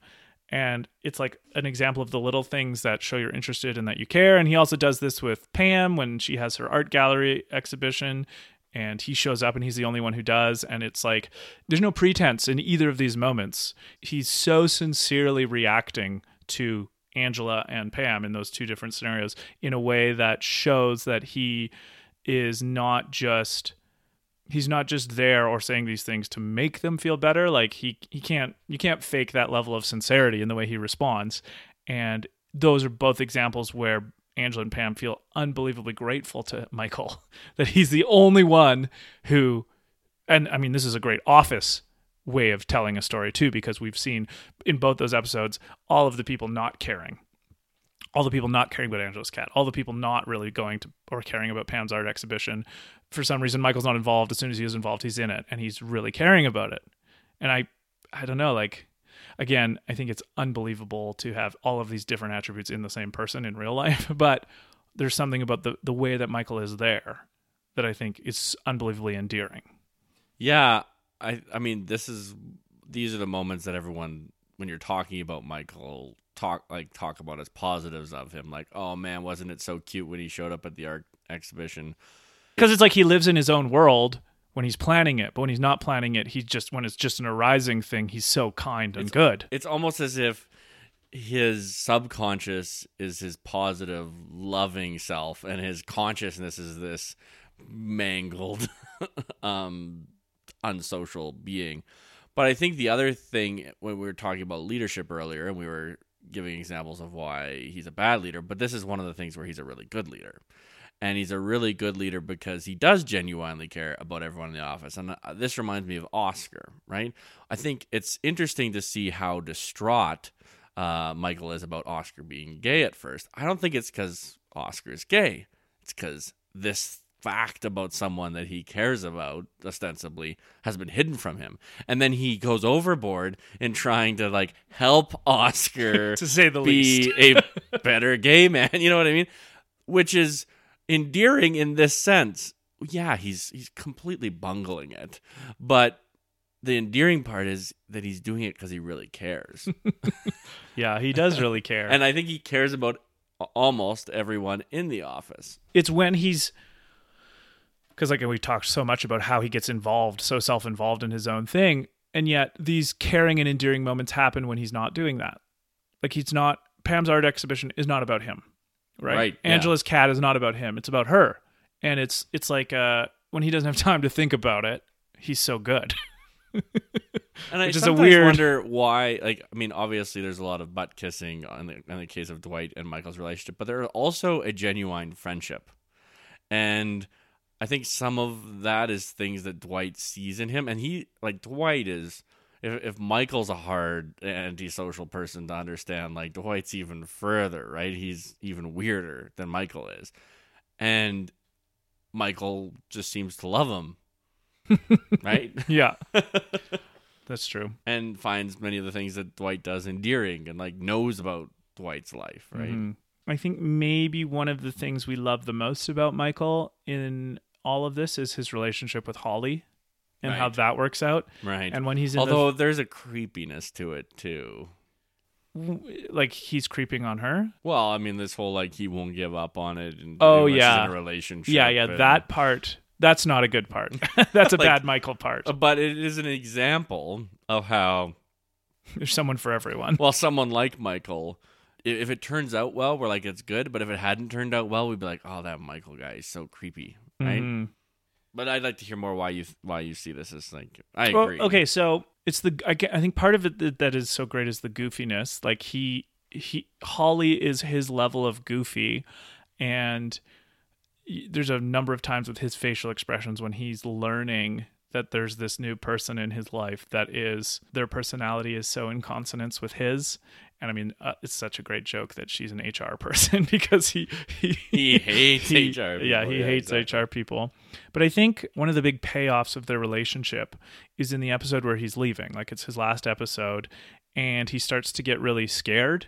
He's second guessing himself. He's not sure, like he can't even remember what city in Colorado he's going to.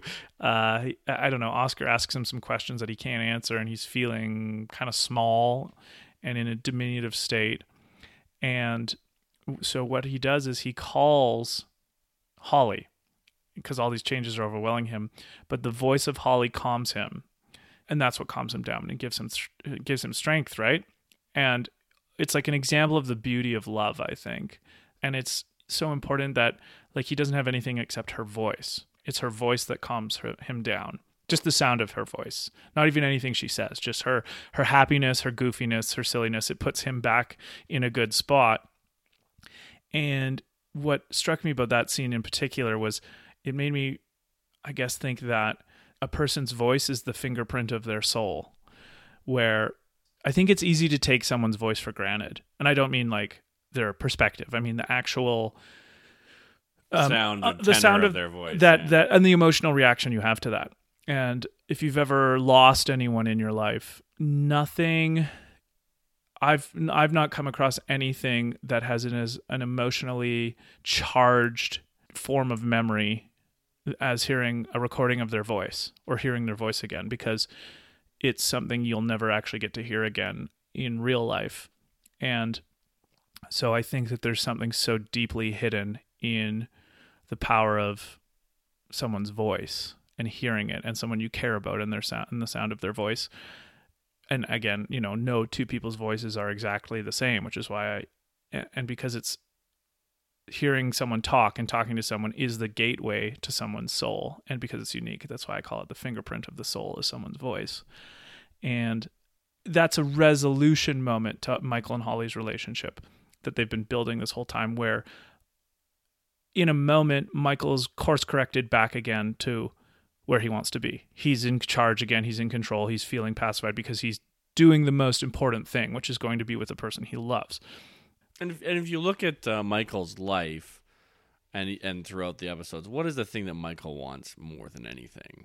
It is actually to have a family and to have someone to love. And like, this is made brutally obvious, but I think not truly appreciated when discussing this with other people or laughing about Michael, is that really deep down, all Michael wants is people to love him. Yep. He's dying for love. And the only place he's been getting it is at work a little bit, but it's so much of it is fake in the sense that they work for him. Yeah. They have to be there. And Holly loves Michael for Michael, loves all of the things about She's Michael. like the only one. Yeah, exactly. Well, maybe Jim and Pam, they seem to love him too. But it takes a while for them to get there. Yes. I think. Whereas Holly's like immediately there, which is, it's great. Which is nice, yeah. Let's see. Other good Michael. Oh, I really liked this. At Jim and Pam's wedding, when Mima's getting all upset because, kids these days, having sex before marriage, etc. And he goes to Mima's room and he says, "Look, Mima, I think you just need to chill out." Yeah. And what I liked about that, given his social graces aside, what I liked about that is that he's pretty hard-nosed in this scenario. And I guess I'm a passive, maybe not so passive champion of hard-nosed goodness, where Mima, you're from a different era and your worldview on premarital sex is at least antiquated, if not totally confused. People can be together. Like what? So this is implicit in everything Michael is saying when he says you need to chill out. Mima, you're making your worldview more important than your relationship with Pam and Jim. And Pam and Jim clearly love each other. There's no more perfect couple in the history of humanity than Jim and Pam. They're working towards things. I mean, this is a much broader critique I have of the Christian guilt complex with sex and the way that that is inculcated in young people in Christian households. The most normal thing we do is the thing we should be most ashamed of. I think that's a pretty fucking terrible way to raise young people. Well, it's a really good way to control people. Yes. I think that's like, and I don't. Guilt is a strong I'd like control. just to say that I think the people who are educating people in that way aren't doing it necessarily to control people on a conscious level. Like, I think they genuinely believe that it's important, but like you said, there's nothing more natural than our desire to reproduce. Mhm. Well, maybe our desire to survive. Yeah. Like to eat and to have shelter. Okay, there's obviously so many confusing things, hang-ups, weird things that need to be worked through and talked about when it comes to sex because of the psychological and emotional and, spiritual and social, everything around it is fraught. Yes. There are a lot of tripwires Yeah. when it comes to discovering your sexuality in the world. The answer to that is not across the board shame and guilt for the impulses I think in that's the first why place. we'll appreciate what Michael's doing here, and why what Mima is doing is so bad, is that at the end of the day, if what's most important to you is your own worldview, and this is the funny thing, what's most important to Michael? Well, himself, primarily, it would seem, and yet not actually, because he's not controlled by he's actually a little bit further ahead than Mima. Crazy right? enough. As crazy as this is, Mima is stuck in this is right, this is wrong, this is the way the world is, and if you're violating that, there's something wrong with you. Mm-hmm. As opposed to, this is what I believe is right, this is what I believe is wrong, and I'm going to live my life according to those principles. But I am not going to try to enforce my principles on everyone else. Right? Yeah, I mean, I guess the limit of that would be like our laws and our ethics.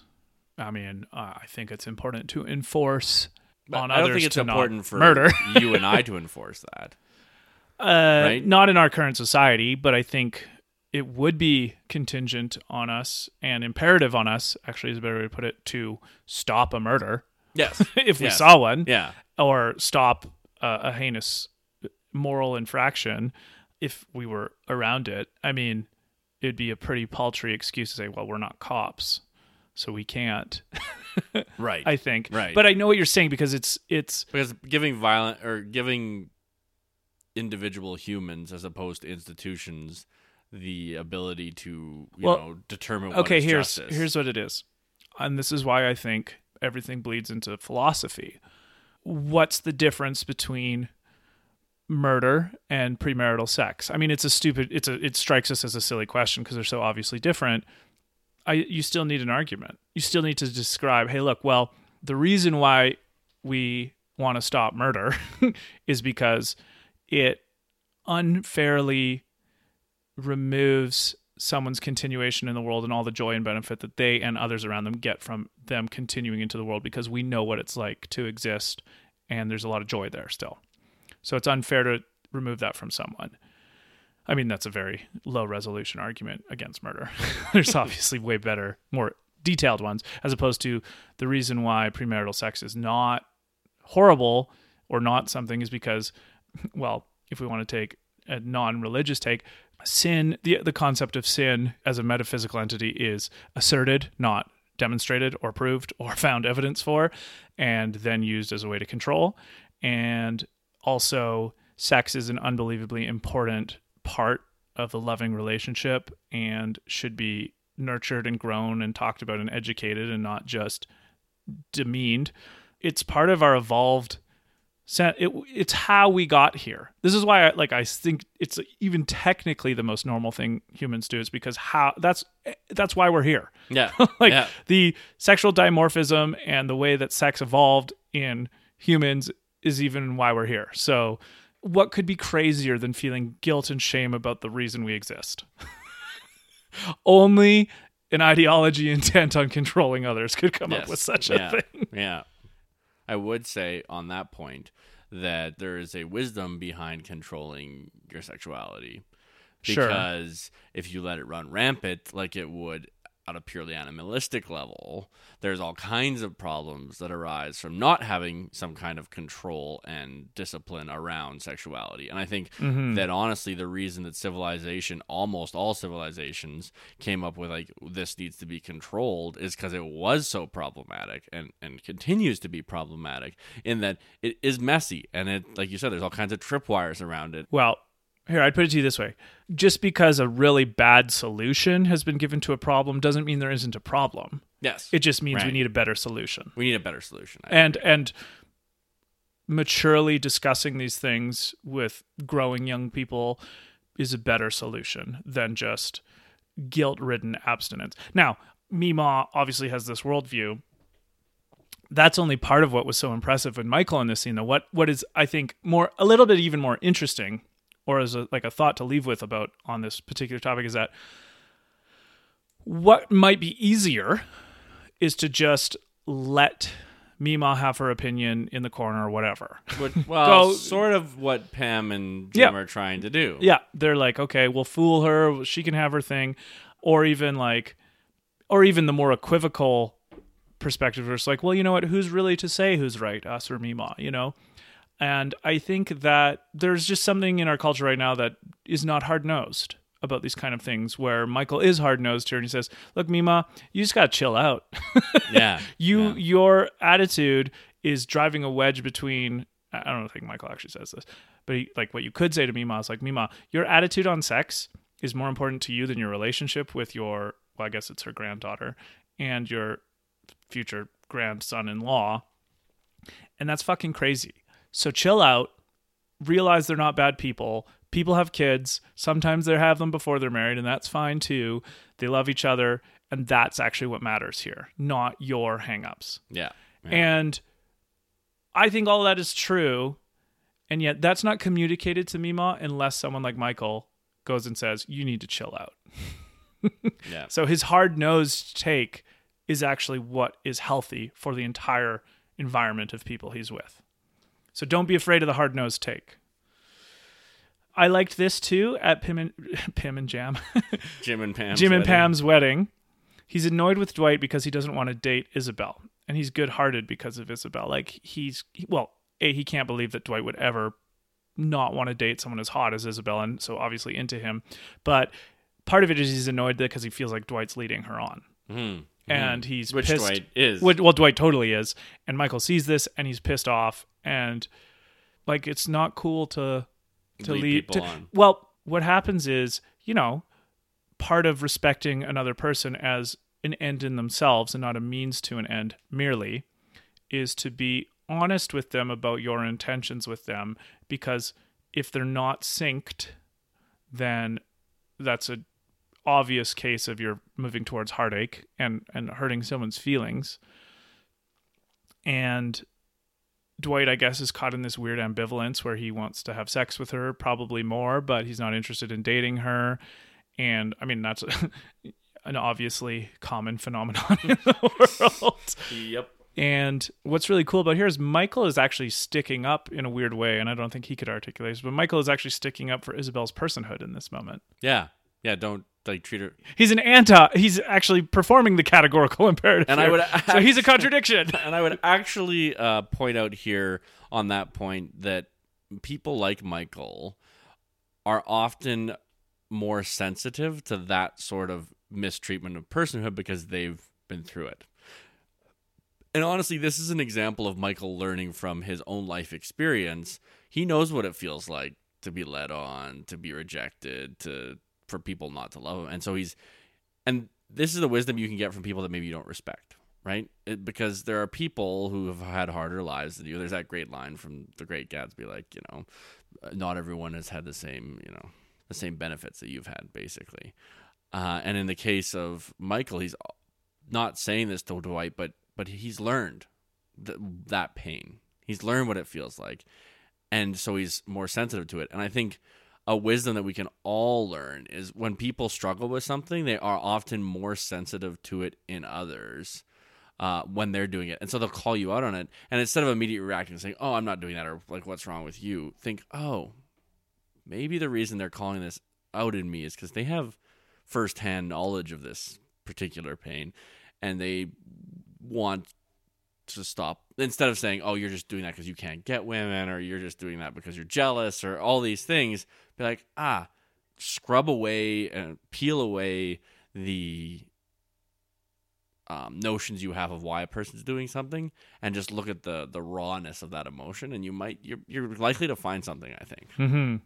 Yeah, I like that. Still at Jim and Pam's wedding, this was so interesting. So, I mean, this is obviously when Holly is not in the picture and he's not dating anyone. So at the wedding, he talks to Helene, who's Pam's mom, and he's not aware that she could be what he wants. And so he's nice and charming when he's not trying to hook up with her. And he does this too with, I think, Donna, the lady he is the other man with. Like, she's actually married and he's the other man and he doesn't know it. Yeah. And then has that huge he's very moral conundrum. Well, he's very interestingly, yeah, of course. That is a weird conundrum, I guess. Yeah. Anyway, he's so kind and nice and charming when he's not trying to be what he thinks a woman would want out of him. But I think this happens all the time. Okay, but maybe what is instructive about Michael is that, like Aladdin, I guess, probably authentic, true feelings for you come when you're not trying to get them. Yep. That's so like the difference between Michael and Date Mike is massive. Pam's friend Julie really likes Michael when they're out on that double date, when Michael doesn't know he's on a date. But as soon as she knows he's on a date, it's and the things Michael is saying to Helene at the wedding, and Helene is all pissed off because Pam's dad is there with a woman who's like only a little older than Pam even. Yeah. And so she's all feeling maybe kind of older and jilted. And Michael is showing her care, and it's because he's not trying to get in her pants. And then ends up getting in her And pants. well, again, instructive. Yes. Not to be like that's the goal, but I don't know. I think that there's, well, okay, here, like from the point of view of psychology, the psychology of attraction is, I guess, someone who would like to be with you but doesn't have to be. Yeah. I think that's incredibly important. So when Michael is being that way, and once maybe, I mean, he doesn't in the end he doesn't treat Helene very well. No. Well, this is the but problem. not in this episode, right? He doesn't treat many people well. But that's because he's starting to think again and think and think and think. And he's Michael is so manic in his thinking. He's a perfect example of that line. I think it's Hamlet, where it's a sickly door with the pale cast of thought. Yep. and how he does that. A huge overthinker, right? Yeah. But when he's not, he's so charming and kind. And that's what Helene likes about him. There's something really cool about that. He genuinely tears up at their wedding. And then this is really cool in the murder mystery. He starts the murder mystery to distract others from their anxiety. He sticks to his character to keep others at peace as life is so out of our hands. And that's, like, in a weird way, he seems kind of in touch with the tragic element of life. Like, so much is out of our control. Let us have this just one little dumb game. He said, they need this game. Let them have this stupid little game on helping out the office. And this is something he actually teaches Jim. It's like, people need this dumb little game because the vast swirling chaos of the world is so far out of our control. Let us just have the little thing that we can. One of the things my mom always would say to me is, make sure your tea is the right temperature because you can't really control anything else. And it's a good little heuristic for not driving yourself crazy. Yeah. Because part of the problem in this episode is Jim is driving himself crazy with thinking about this. And then when Jim gets bad news, he's a little bit more devastated than Michael is, because Michael is preparing for the bad news by being distracted from it in a way that, like, or like, maybe in a fucked up way, Michael's saying, hey, look, I actually can function without this job because I have my dumb little shit that I can do at the side. Right. Whereas Jim doesn't have that. So it's, anyway, I thought that was a cool little weird way Michael was able to be good Michael. But I think in totality, our largest compiling of good Michael is in the Goodbye Michael episode, where he's saying goodbye to everyone because he's giving a good gift to everyone on the way out, even though the one he gives with Oscar is not so nice. He's just laughing at him. at the beginning, I should just keep salami in my pocket just to get Dwight feeling helpful and making him feel good. No, you should not put salami in your pocket if you see a pear. Right? So but like what's cool there is he's accessing the part of Dwight where Dwight wants to be helpful to Michael because Michael knows Dwight likes helping Michael. Yes. So he plays dumb to get Dwight feeling good about being an advice giver or a coach, basically, and how to not get eaten by a bear. In his expertise. No kind of meat in your pocket, Michael. But see, this is weird from what we talked about earlier, because this is Michael being in control of his thoughts. Self-awareness on Michael's part. This is why he's so confusing. So like that, he tells Phyllis that she's cute. Let's just get ice cream everyone likes. What kind of topping do you like, Pam? And this totally confuses her. She's like, what? Like, you want to know what I want about something? You sold us on Andy, a product nobody wanted. He's kind of nice. Gives Dwight his total recommendation, which is exactly what Dwight wanted. The best gift is what they want, even at a subconscious level. In reference to our Stand By Me episode, Chris gives Gordy the gift of saying Gordy loves his stories, which is what Gordy loves the most. Dwight cares the most about his job performance, and essentially. And to be fair to Dwight, he works very hard at his job. Of course, yeah. And so I think that's what Michael is paying attention to here. And well, this goes back to what you were saying earlier about how Michael pays attention to the little details about everyone in the office. Amazingly, because he doesn't pay attention to details about anything else. No, but he knows, like, this is why, I completely agree, this is why we like Michael. Yeah. Because at the end of the day, this is why people watch it and feel warmth, is because at the end of the day, people want to be known. Yeah. And he knows his employees. Yep.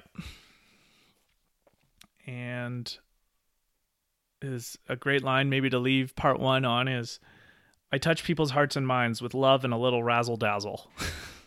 The heart of and so he's a performer too. Yeah, I think he has the heart of a performer. Some of his ridiculousness, I mean, maybe this is a good summary of Michael, is that while we can't seem to understand whether he understands irony or he has much self-awareness, there's definitely an indication that some of the things he does that are kind of ridiculous are performance. Mm-hmm. And the reason that they're performance is because he does understand on some inherent level that he has to make life fun in the office in order for people to want to be there. And he understands there's kind of a unifying rolling of the eyes when it comes to him, and he kind of plays it up a little bit. Yeah, and I mean, we'll probably talk about this more next time, but how Michael is actually what bonds people in the office to each other. Exactly. Which we'll get who into knows how much of an intention he had there as opposed to just a happy accident, but that's okay. So yeah, this is actually going to be part 1. Part 1 of The Office. Listen in next time for everybody else worth talking about in The Office, which is everybody else. Thanks, guys. Anyway, another episode of Really True Fiction. I'm Luke Mason. And I'm David Parker. See you next time.